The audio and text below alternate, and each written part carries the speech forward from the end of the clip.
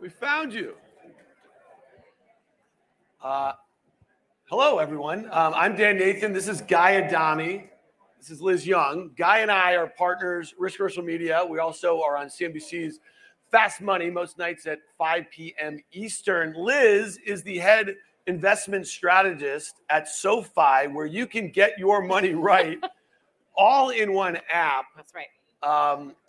This is a live recording that we do every day at 1 p.m. Liz joins us on Thursday. She also joins us on the Tape podcast that drops in the podcast stores every Monday. Favorite podcast store. In your favorite podcast store every Monday and every Friday. So we are here to do something a little different than some of the other panels that you guys have seen today. A lot of the focus has been obviously on consumers and on marketing. We're going to look at the markets through the lens of the consumer. A lot of our audience who tune in, they tune in to us for, just the sort of market commentary that we do on CNBC. Liz is also on CNBC a whole heck of a lot on the halftime report with the folks there, and you also do the closing bell. So let's get into it. The markets have, in the last couple of weeks, started to get, or at least pay attention, Guy, to the rise in interest rates, something that I think a lot of market participants over the last, call it 2 decades, have gotten very used to being very low. But interest rates have come up very fast, okay? And they're doing that to combat inflation, okay, that's been caused by a whole heck of a lot of reasons. Why has the stock market in particular started to pay attention to the rise in interest rates? And they've been going up for 18 months. They've just gone up kind of quickly in a very short period of time. Yeah, it's great to be in a low interest rate environment, which we enjoyed for better part of 15 years. Valuations, the amount of money you will pay for a dollar's worth of earnings really don't matter all that much. People are willing to sort of pay up for things when money is free and they're looking for homes. You're looking to sort of park your money somewhere. And quite frankly, things don't necessarily matter when they should matter in a higher interest rate environment. Now we've moved from a 0 interest rate environment for the better part of a decade and a half to 5.25%-ish.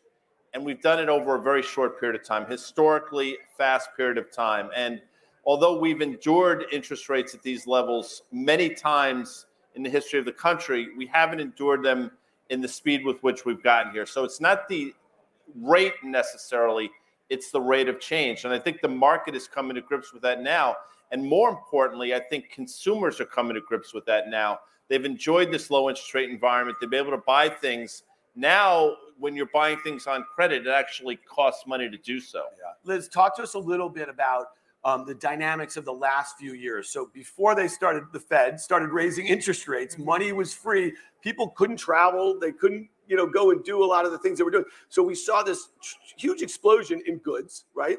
And then we saw all of these weird bottlenecks in the retail sector over the last, call it 18 months or so. And we saw this transition from an interest in goods to an interest in services and travel. Now that's slowing down a little bit. So talk to us a little bit about the pull forward we saw during the pandemic. And now what we've seen, I guess we could call it post-pandemic, but in this higher interest rate environment and what that has meant for consumer spending, because Guy will remind you on our pods quite frequently that our economy, 2/3 of our GDP is powered by consumer spending. Yeah, a little more than that, even 70%. So I think over the last, I'll call it 3 years, we started with all the goods demand that happened because we were stuck at home. Everybody bought stuff. And then you had this kind of whack-a-mole problem. Used car prices went up and we were worried about that. Then they went back down. Then we were worried about food prices. Then a war broke out and we were worried about oil prices and so on and so forth. And then when we were allowed to go back outside again, suddenly it was this huge burst in demand to go do stuff, which is where travel came back, concerts came back, all the events. Everybody was so excited to spend on services and restaurants. I don't know that this is yet a pullback in spending more than it is just like going back to normal spending, right? Because we had such a big burst. That drove inflation, obviously, and the shortage of not only availability of goods, the shortage of workers to provide these services drove inflation, which is why we find ourselves in this position today. The consumer, though, when they're thinking about what to spend, they're running out of money because there was such a big burst in demand and they had to pay for it all. They made a little bit more money, but we know that wage inflation didn't keep up with inflation. So even though they wanted to go out and do all this stuff, it was almost a lot of like keeping up with the Joneses, right? So-and-so's doing that, I want to do it too. Nobody wanted to go back on what they had committed to. So I think they're running out of money and had spent so much on credit cards that now we're in this spot where it looks like it's slowing down, but I think it's actually getting back to regular. Yeah, and it's important to try to figure out how we got here. Like, what was the impetus to get here? And I think it's a lot of this stuff started in the 1980s, but in earnest, it started with the great financial crisis when the Federal Reserve came in, flooded the system with liquidity, took rates down to levels, again, that we haven't seen historically. And they did what was needed to be done at the time. And you can't do the counterfactual, but in a lot of ways, maybe to save the capitalist way of living, right? Our economy, in essence. The problem, of course, is those rates were kept low for an inordinate amount of time. And as the Federal Reserve and other people were begging for inflation, people living out here in the United States were saying, what are you talking about? Why are you begging for inflation? My cost of living is going up. My healthcare is going up. My shelter is going up. Education is clearly going up.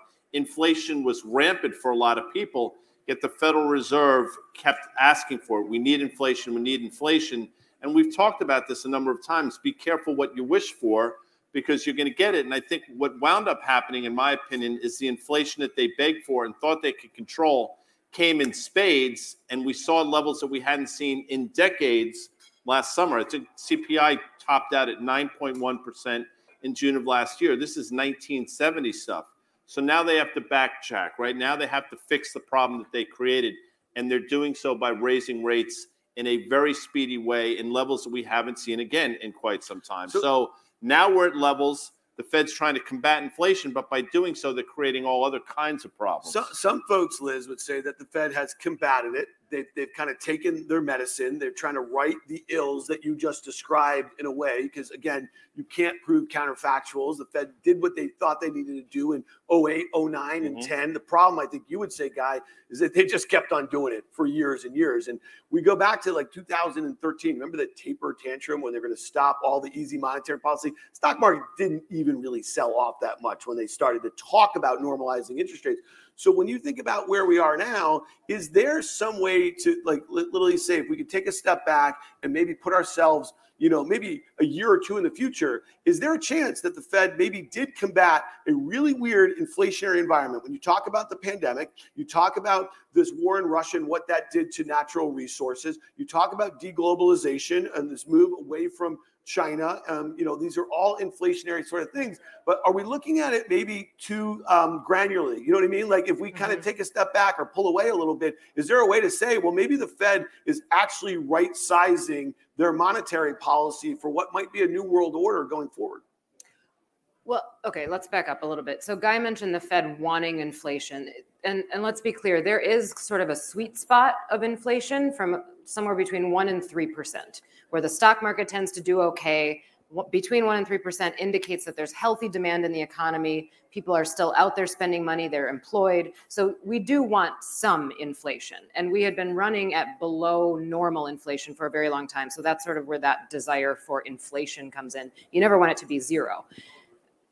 For what the Fed is doing, they can only control really the demand of the economy. They can control the money that's flowing out in the economy that people then have to go spend on stuff and services, right? They can't control the bottlenecks that happened. Mm-hmm. They can't control the availability of workers at Starbucks, right? They can only control how much people are going to buy and how much people are going to spend because they take back what is flooded in the system. A normalization of policy, yes, needs to occur because what we've seen for the last 10 to 15 years is just completely not normal. And just to take a step back, because it causes asset bubbles, right? So we can go back for 20 years. Remember, the housing crisis was caused by unusually low rates that were to combat the recession and the post-dot-com implosion, right? And then we kept them too low after the financial crisis when they went back to zero. And then we created a whole host of other different bubbles. And then during the pandemic again. Well, and to explain that even more. So what happens is the Fed puts too much money in the system. The way it creates bubbles is people take too much risk because it seems as if risk is nowhere to be found. Mm-hmm. So then there's this complete mismatch of the risk appetite that somebody really should have and what they're actually doing. So then you have over risking, which creates bubbles and then it bursts and blah, blah, blah, blah, blah, right? So what happened for the last 10 to 15 years is it hasn't been normal, but it's not a matter of just, okay, let's just put rates up to where they should be, let inflation run where it should be. The problem now is that we're all conditioned to believe that they will sweep in and save the day, that they will prevent anything more than a 20% drawdown. And even if there is more than a 20% drawdown, we saw in COVID a 34% drawdown, that they'll save that too by now buying securities, right? Buying bond ETFs, making sure the market functions properly. So any investor that's new since COVID believes, I think, that there's no such thing as a 58% drawdown like what we saw in 2008, because they'll just save it before we get there. And that's the part that I think is almost impossible to retrain without it occurring. So Guy, talk to me. So when Liz talks about drawdowns, you're talking about the stock market. You think, and you've made this point on many occasions, not after the fact, you've kind of made it before the fact, is that, you know, consumer confidence oftentimes is basically an overlay of the S&P 500 stock chart. We think about the wealth effect, at least in the last 20 years, that has been created by the housing market, by the stock market, that sort of thing. Talk to us a little bit about that, because right now, some of the consumer readings are starting to roll over a little bit. Which is perfect for this room. So, you know, a lot of CMOs here today, consumer, as Liz mentioned, is the driving force of the United States economy, which in essence is the driving force of the global economy. And what I've said and what I've learned the hard way over years, but I've learned it, is you never underestimate the U.S. consumers' want to spend. They will spend seemingly under any circumstances that we can come up with. How do they get spooked? Well, again, to your point, Dan, my opinion is they get spooked when there are events in the stock market. Not to suggest that everybody owns stocks. That's not my point at all. I understand that that's not the case. But when Dan Rather or Peter Jennings starts the evening news at 6 o'clock with the stock market today was down 1.5%, 2%. And when they see it over the course of a few days, then they say to themselves, wait a second, the stock market is the economy. Clearly, the economy must be doing poorly if we're in this sort of move lower in the stock market. Maybe I should reconsider going on that vacation or buying that car or buying that Starbucks. And then consumer behavior starts to kick in the other way. So when you have stock market events, typically the consumer stops on a dime. And I'll give you a good example. In the fall of 2018, the stock market from a Halloween until Christmas went down almost 20%.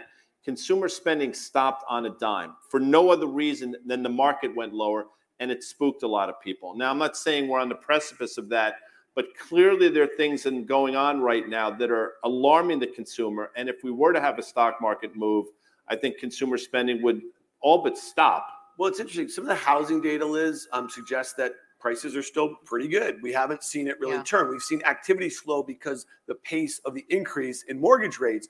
But are we seeing people tap home equity loans at these sorts of levels, which you might have seen with rates being lower, that sort of thing? And so I'm just curious, it's like, where are the different pockets that the consumer can you know, at a time? And we should talk a little bit about this, because I know at SoFi you do a lot of survey work among your members and that sort of thing. We know that, you know, there's been a moratorium on student loans for 3 years or something like that. Now they're going to start getting paid back. And so it just seems like there's a lot of headwinds to consumer spending. And I'm just curious, are there some things that maybe, you know, are decent tailwinds? You know, we still have unemployment below 4%, that sort of thing. Yeah. Well, first of all, it's Lester Holt on the evening Lester news, Holt, I'm pretty sure. That's the most trusted man in America. Guy is trapped in 1988. I'm pretty sure. In 1988. I'm pretty sure he's the most trusted man in America. Anyway, I'm a Lester fan. Yeah. So, okay, we'll start with housing. Yes, home prices are high, but housing is one of those asset classes or one of those things that you buy that it's only worth as much as somebody will pay for it. Yeah. There haven't been a lot of transactions in existing homes because everybody's locked into a 3.5% mortgage. Who in their right mind would go choose to start a new mortgage at 7.25%, right? So everybody's just staying home and doing whatever they can, and we don't have houses changing hands. So there's no mark to market that really tells us how much those houses are worth. Can I make one point? It's interesting. During the pandemic, when there was a little burst in activity, but stocks like Home Depot and Lowe's traded very well, and Williams-Sonoma and Restoration Hardware, and those stocks have all retraced. A lot of those kind of, you know, those moves that they had. Now, Home Depot, and this is a stock market thing for you folks, I mean, just dropped below its 200-day moving average. It just tells you that, like, the positive sentiment is waning a little bit. I would have thought in this environment with mortgage rates this high and not a lot of activity, that maybe you would go back to fixing up your home, the home that you're in, if you were thinking about trading up, but you don't want to right now because you don't want to trade out of your 3.5% mortgage for a 7% mortgage. Well, I think it's totally different, though. You're just not home as much anymore. That was when we were stuck at home staring at the walls, right? I mean, I bought art in the pandemic just because I was like, I've been in this room for so long, I got to change something, right? Right now, what we're seeing, and I actually heard this yesterday, don't quote me on the numbers, but I think I'm roughly accurate. It used to be that 40% of New York office space was vacant. Now it's down to like 27%. So people are coming back and people are leaving their home again. So there's not as much money to be spent on that. I would guess then, well, not even guess, I know for sure transportation costs have gone up, right? Public transportation has gone up. You've got people that have to commute now. So that's been a bigger bite out of consumers' pocketbooks. And you've got people that are back in the office, back at lunches, right? So there's just a shift in where the spending is.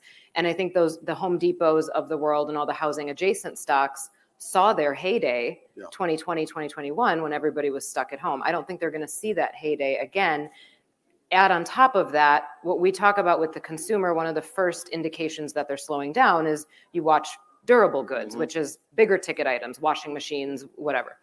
Home Depot depends on that as sales as well. Well, if everybody already did it, they're not going to replace it all again. And as durable goods slow down after that, you see retail slow down and everybody just sort of hits the pause button. There's something going on with the consumer as well, the U.S. consumer. And don't quote me on the exact number, but Walmart, for example, which is still the largest retailer out there, I think, 70% of their customer base now earns $100,000 or more, which is a staggering number. And if we sit here today, not to play stock market, but Walmart's one of the few retailers that's doing extraordinarily well in terms of their stock, as we're sitting here, what's in a whisper of an all-time high. Good for Walmart. The flip side of that coin, though, are sort of the lower-end retailers, Five Below, for example, Dollar General, Dollar Tree. All those companies are making multi-year lows in terms of the stock. So historically, when you've seen a trade down, you see consumers trading down to a Dollar Tree, to a Dollar Gen. Now they're trading down from those companies. And the question you have to ask yourself in your seats is, where are they going? So when you have this chasm between a Target, which is, and a lot of Target's problems, granted, are Target created or self-inflicted wounds, but when you see this chasm between the lower end and a Walmart, something is clearly going on. I mean, this is seemingly a sea change. I don't know how long it's going to last, but the ground is moving beneath a lot of feet right now. Well, let's talk. And you said self-inflicted wounds in some of these retailers. It was about inventories. It was about changing consumer demand and the like here. But when we think about like consumer staples, and this was a really good story, at least if you were an investor in consumer staples for a while, their ability to pass on increases in shipping costs and increases in a whole host of wages and the like.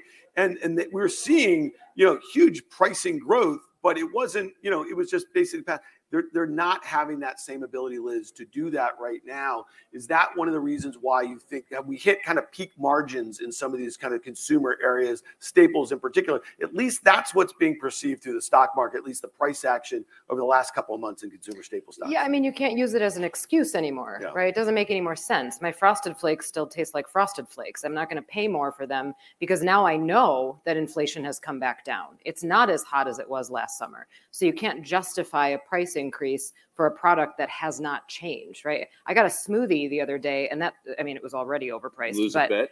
No, I love smoothies.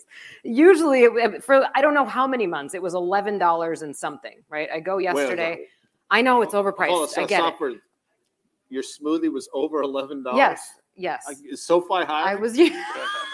Anyway, I'm sorry. I was used to paying that. I go, and yesterday it was $12 even. And I was like, oh, cute. You guys just rounded up, right? And we're all supposed to be okay with that. And then I wondered, how many times have you done that before? I just happen to notice now because it changed from an 11 to a 12. It's the same smoothie, right? It doesn't taste any different than last time. And now I'm angry, right? And I was like ready to yell at the girl that checked me out, but it's not her decision to raise the prices. But that's just, I think everybody's feeling that, right? You're paying more for smaller boxes. That's right. That's the same product, and it's no longer justifiable. So the idea of just simple math, if you expect earnings to be up 10% in 2024, which is what consensus believes, right? And that margins will either stay as good as they are or even expand, revenues have to come down from where they were in 2023, which means in order to maintain your margin, right, it's just top minus costs equals bottom, you have to cut costs. We've cut costs everywhere. So the next place to cut them is the labor market, which means at some point you see job losses. And that's when the consumer stops spending. It's interesting. We talk about the codes that companies use. So first of all, you don't need Frosted Flakes. No, you're right, I don't. I'm a Special K person, as you know. Yeah. I won't get into the reasons that I can't eat Cheerios because it's lunchtime here and proper decorum prohibits me, although I do love Cheerios. But when you hear Kellogg's talk about 14, 15% organic growth, it basically means that they're layering on their cost to the consumer. They're not growing at all. They're just passing on that cost. What you're going to see, to your point and your point as well, there comes a level where they no longer can do that. And we have absolutely reached that. People are just saying, no mas, it can't happen. So this shrinkflation that goes on, to your point, from a 16-ounce box of cereal to a 14-ounce at the same price, that will continue. But the consumer is starting to wisen up. So these companies that have enjoyed that for so long, General Mills, Kellogg's, names like that, I think we're at a point where they no longer can pass on that cost. And that's problematic as well. So they've enjoyed this arena, this environment for the last few years. The pendulum is starting to go the other way. All right, I want to go back to retailers for a second because I think this is a really interesting topic. So Costco reported this week. We had Walmart last month. Guy, you just mentioned that Walmart is trading very near an all-time high. Costco is trading very near an all-time high. When you think about even Amazon in their results, their Q2 results that they reported, I think in late July or early August, I mean, they showed, operating margin improvement for the first time in the retail business in a while. That was one of the things driving it. So all of a sudden, Amazon was the bugaboo. Well, Walmart was the bugaboo all during the 90s, right? If you think about and they kind of had a bad rap for a while, and then Amazon came onto this and they took over a little bit. I don't know why Costco feels like a kinder, gentler, big boxy sort of big brother, if you will. But these three companies are really flexing right now. And when you think about Amazon taking 50% of every incremental e-commerce dollar. And then if you just do what we do and you look at the charts, Guy mentioned these dollar stores, the list goes on and on, all these department stores, they are falling off of what we call the bottom right, whether it's a 1-year basis or a 5-year basis. And listen, the stock price doesn't always dictate the health of a company and their earnings potential, but oftentimes it does. You know what I mean? So let's talk about this concentration among these big box or these e-commerce behemoths, because Walmart is emerging as one right now too, Guy. Costco should do well theoretically in any environment. And I say that if you want to see wishful thinking, and I've said this to Elizabeth before, go to a Costco and watch some 80-year-old dude buy 24 rolls of toilet paper. I mean, that is wishful thinking at the highest level. Good for him, by the way. I wish I had that kind of constitution. And Costco doesn't seem to have this sort of what do they call it, shrinkage now when you're getting ripped off. It's harder to get into Costco than it is. You have to show, if you don't have your little Costco card, they don't let you in. No. So by definition, I mean, if they won't let you in, they ain't letting you out if you're trying to rip the place off. So they seem to run the place a lot better. Target's closing 9 stores now in the United States, 1 here in New York City because of theft. So there's a problem going on with that. That's completely separate to the conversation we're having. But Costco wins in this environment without question. When people are looking for value, that's where they're going. And Walmart, you can still find it. The environment doesn't lend itself to sort of if you're in the middle in retail, you're in no man's land. Yeah. And that's where a lot of these stores find themselves. You want to be on the very high end, which seemingly continues to do well, or sort of the other side of that equation. And in being in the middle, it's in this environment with higher interest rates, it's not a place to be. Yeah, Liz, so here at Zeta Live, there's hundreds of marketing professionals here, okay, and work with all different sorts of brands, and they're trying to figure out how to use all different sort of technology to access different demographics and the like. I think a lot of folks are very interested in your demographic at SoFi and the members that you not have. Me. Not me in particular. Well, they're interested in you. I mean, by the way, not the people, but we've created like me and you. Elizabeth, she now is EY from SoFi. Right, she'll walk. I've seen it happen in real life. Yes. I mean, people walk up to her and say, "You're EY from SoFi." We've created, I don't say a monster, but it's a bit of that. Please continue. But so you talk to a lot of your members. These are all college educated in their 20s and 30s, right? They have disposable income that they're investing. They're doing mortgages with you. They're refinancing student loans, that sort of thing.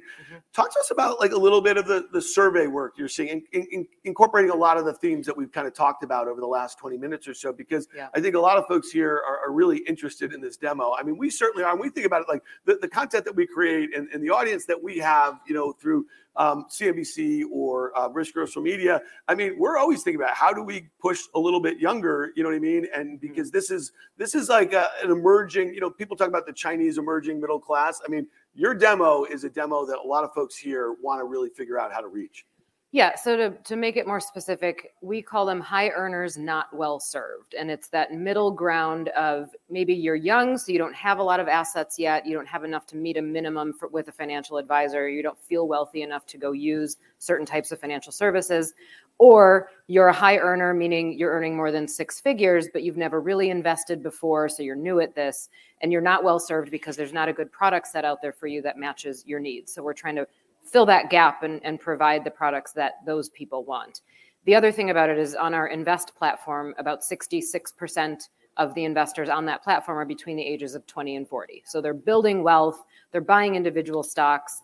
And one of the things that was comforting to me this year was that, so we have a ETF called the SoFi Social 50, and it tracks the 50 most widely held stocks on our platform. And I always look at the top 10, and it's everything you would expect. It's the headline makers, it's big tech, right? Amazon's in there, Microsoft, Tesla, everything you would expect. And it had been that for a while. There's also a lot of disruptors in there. They want to own Rivian and, the disruptive stocks, weed stocks. Oh, sorry, cannabis, I guess is what it's called. And then at some point, about midway through the year, number 10 on that list was a company that I had never seen on that list before, and it was Berkshire Hathaway. And suddenly it was like, oh, Warren Buffett still matters, even though he's really old, right? And Charlie Munger's even older, but it still matters. She's laughing. I'm not that freaking old. Yeah, well, I mean, next to those guys, you look like a spring chicken. But I mean, it is amazing. I mean, like those two guys, they are both. Are they almost 90-ish or something? Charlie's like over. Munger's. 90. Yeah, he's mid-90s. He looks like one of the dudes like in that in Poltergeist. You remember Poltergeist? Anybody remember Poltergeist? That scary old bastard. Yeah. Anyway, sorry. Well, it's funny, but Charlie's here. I apologize. One of my better jokes, just on Fast Money every once in a while. I don't do it too frequently, but we'll talk about the Dow transports. The Dow theory that if the transports have to confirm the move in the industrials, and I'll say when you and Charlie Dow your freshman year and you're in grade school. In grade school. Sorry, Liz, go back. Okay. Berkshire Hathaway shows up in the top 10, and it's refreshing because it's like, young people know who Warren Buffett is and they care. And it also reaffirmed that maybe they're diversifying the portfolio away from some of that stuff, right? We had a pullback in the market. They got smart about it, and they decided to maybe take some education or take some advice and say, you know what, maybe I should invest in some of the stuff that seems not so sexy anymore. Yeah. So that's a good thing. We also did a survey at the end of last year after the big pullback that asked our members, how much are you going to invest next year? The same amount, more, even after this bear market? And most of them, I think it was 74% of them, said they would invest the same amount or more, regardless of the bear market. Also encouraging, right? So they're still understanding that there's a long-term time horizon, but they are affected by marketing. They are affected by headlines. And I have this saying I've been using lately. They have this like the fallacy of familiarity, right? I'm familiar with Apple because I probably have 4 Apple devices with me today.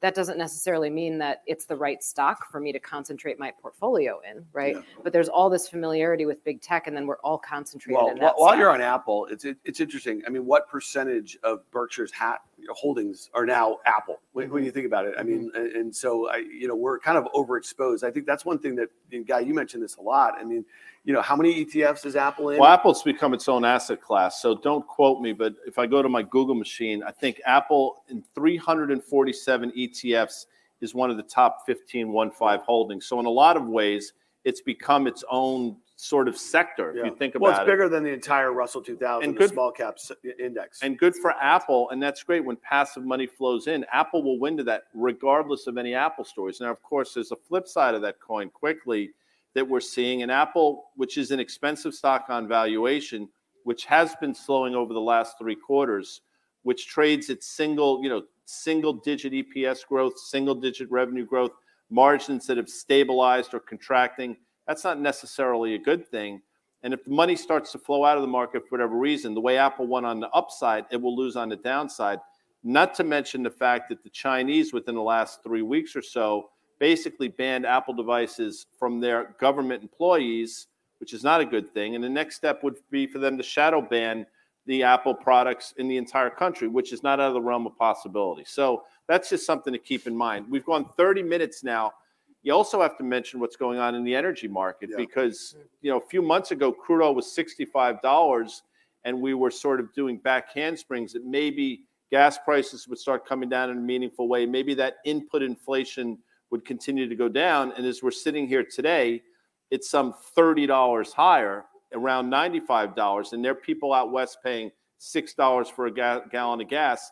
That's a problem. Nobody seems to care that they're buying their Starbucks costs another 35 cents. But God forbid gasoline goes up and everybody takes notice. And that's a behavioral finance thing as well. Yeah. Liz, why has this happened? Because if we think about the data out of China, which is a huge buyer of crude, and generally when things are rip-roaring, it's about their demand.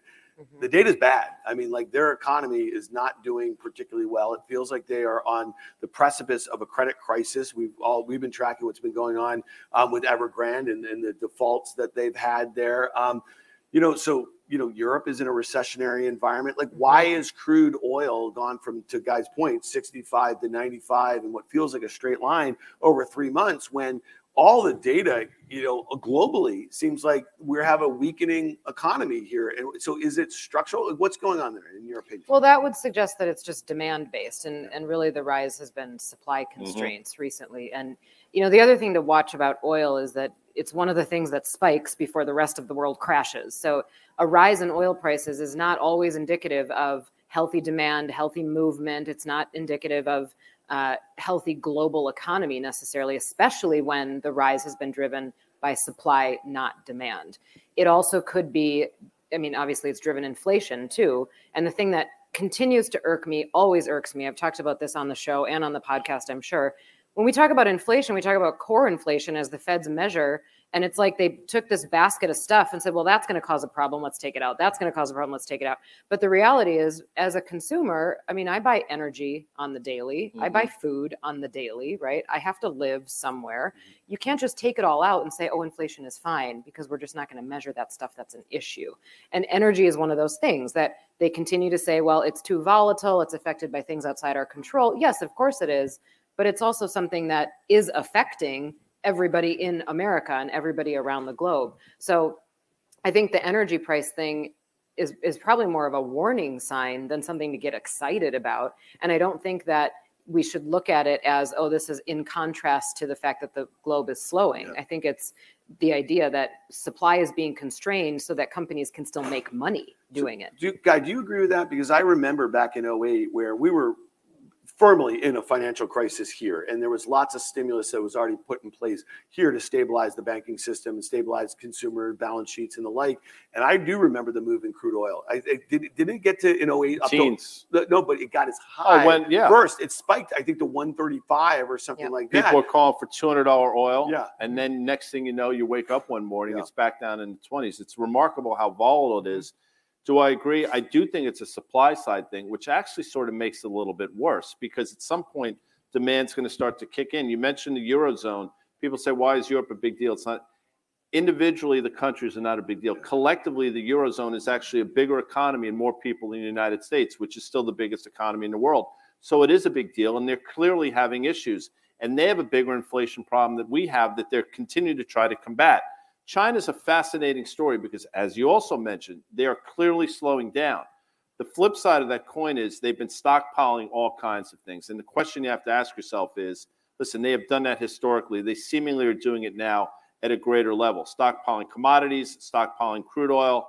The question is, what are they getting prepared for? And that's something I think that should be concerning. And I'm not trying to be an alarmist here, but if you start to sort of read the tea leaves, things are starting to look a little interesting in terms of what potentially could happen between China and Taiwan. The same way, if you read the tea leaves a few years ago, it was pretty clear when the Russians were amassing troops on the border that they weren't doing that for sightseeing tour. They were obviously going to do something. So the world's sort of a scary place here. And, that goes back to when you're a CMO, when you're talking to your consumers or trying to understand what consumer behavior is, what's the thing that's going to trigger those consumers? What's going to make them spend, or what's going to make them say, you know what, maybe we should sort of stop here for a minute? That's a great segue. So the precedent that was set by many U.S. multinationals when Russia invaded Ukraine was to pull out of Russia, right? Mm-hmm. And so when you think about China, it's a really complicated situation. Many of those companies would tell you, Russia was like 1 or 2% of our revenue, if that, right? So here we are. A lot of U.S. multinationals rely on China for manufacturing. Obviously, in the case of many, for natural resources. If you're an EV maker, you care about access to rare earth materials. And then most importantly is access to that rising middle class, mm-hmm. right? And so all of a sudden now, and you mentioned a guy with Apple, it's like, okay, so we're going to have a little tit for tat here, right? We're going to ban TikTok again. That it hasn't been done, but if we are going to go down that road, then if they see us already pulling out manufacturing to diversify for national security reasons, right? So think about during the pandemic, our reliance on China and their zero COVID policy really created crazy bottlenecks, and it really helped create a lot of the inflation in consumer goods that we're talking about. So we're going to diversify away. That Apple iPhone 15 was the first one that has been shipped from a country, I think, other than China. It came from India, and we're going to see them from Vietnam. Do the Chinese, do they care less? Do they start doing the sorts of things with the shadow bans and that sort of, of our goods? If we're going to be pulling manufacturing away from there, and what does that mean for U.S. multinationals, Liz? Well, I think if we compare it to Russia, first of all, we have much less control over this piece, right? We could pull out of Russia, and if the biggest risk with the Russia-Ukraine situation was energy, we had become so much more energy independent by the time that war broke out that we could completely give up any energy that we had been getting from there and still be okay and not really affect our economy too much. We got more affected by the breadbasket, the wheat stuff, the food prices that changed. We are not China independent. And that was a situation, Russia-Ukraine was a situation that was happening over there. They weren't necessarily taking things away from us, right? We were putting the screws to them. This is a situation where maybe it's both ways. China's taking things away from us and we're taking things away from them. And the interlocking pieces of our economy, that's not going to happen smoothly. And the onshoring stuff, it's happening. I think we've confirmed that. Slowly, it feels like. There's lots of incentives. It takes like a decade, right? You got to build plants before you can start using the plants, and you got to hire people to fill the plants before you can start using the plants. And we're already in a tight labor market, right? So it's going to take a long time, and China can affect our economy with one statement. Mm-hmm. So we don't have control over this. I'm not saying it's going to blow up into a huge issue. I'm not saying that that's going to be the catalyst that takes us down. Yeah. It could be, but it's a bigger risk because we are not in control and we are so much more dependent. If you're in a CMO seat now, the precedent has been set with Russia, companies pulling out. That was an easy do for many companies. It wasn't going to really affect their bottom line. But you have to be thinking, God forbid something were to happen between China and Taiwan. What is the first thing we do? What is the reaction going to be? And I'm telling you, that first reaction that companies make, that's going to be critical in terms of how the market perceives them. For Apple, it's a really tough do, right? It's easy to pull out of Russia. China's a little bit different, but with the precedent already being set, if they were not to do and pull out of China, the market's not going to reward them. As a matter of fact, there's going to be a lot of blowback. And if they were to pull out, that's obviously going to hurt the bottom line. So we're really in some strange times in terms of what potentially could be happening. But when you're sitting in those seats, I grew up in Wall Street, prepare for the worst, hope for the best. And to a certain extent, I think that's the same way you have to be in those CMO seats as well. Yeah, it's interesting because obviously our digital companies really don't have access to Chinese consumers for the most part. And it really is about, manufacturing there. I think 50% of Tesla's manufacturing is happening in Shanghai right now. And when it's interesting, when you think about Tesla's market share in North America, it's above 50% for EVs, but it's much lower in China. And they have a lot of competition by local manufacturers there. And so you think about, the Chinese coming at Apple first, Guy, you and I have talked about this, I feel like, for years, was kind of interesting that they literally, that was the first salvo in this tit for tat a little bit. But you look at a company like Tesla and you say to yourself, okay, they need access to those consumers. They need the manufacturing there. They need their supply chains oriented there for rare earth materials and the like. There's a lot of like tape bombs out there, Liz, for some U.S. companies on multiple levels here. And I'm just curious because, you know, when you think about it, I mean, is this likely, you know, Guy just said, you know, late 2021, you know, the Russians weren't amassing, you know, the forces on the border of Ukraine for shits and giggles. I mean, they actually did something. And it really feels like, if you're reading the tea leaves, that the weaker the economy gets in China, the more likelihood. I think that's kind of also what you're saying, Guy. At least some provocation. Maybe it starts with some sort of economic blockade or something like that. Thoughts? How does that work into your economic and financial worldview for 2024? Yeah, well, as it always starts slowly, right? And I think right now it started slowly. If Apple was the first headline, then maybe there's a next one that's a headline, and we'll explain it away and say, well, that's an idiosyncratic problem for that company. They'll figure that out. Maybe the stock price gets hit, but the broad market doesn't get hit.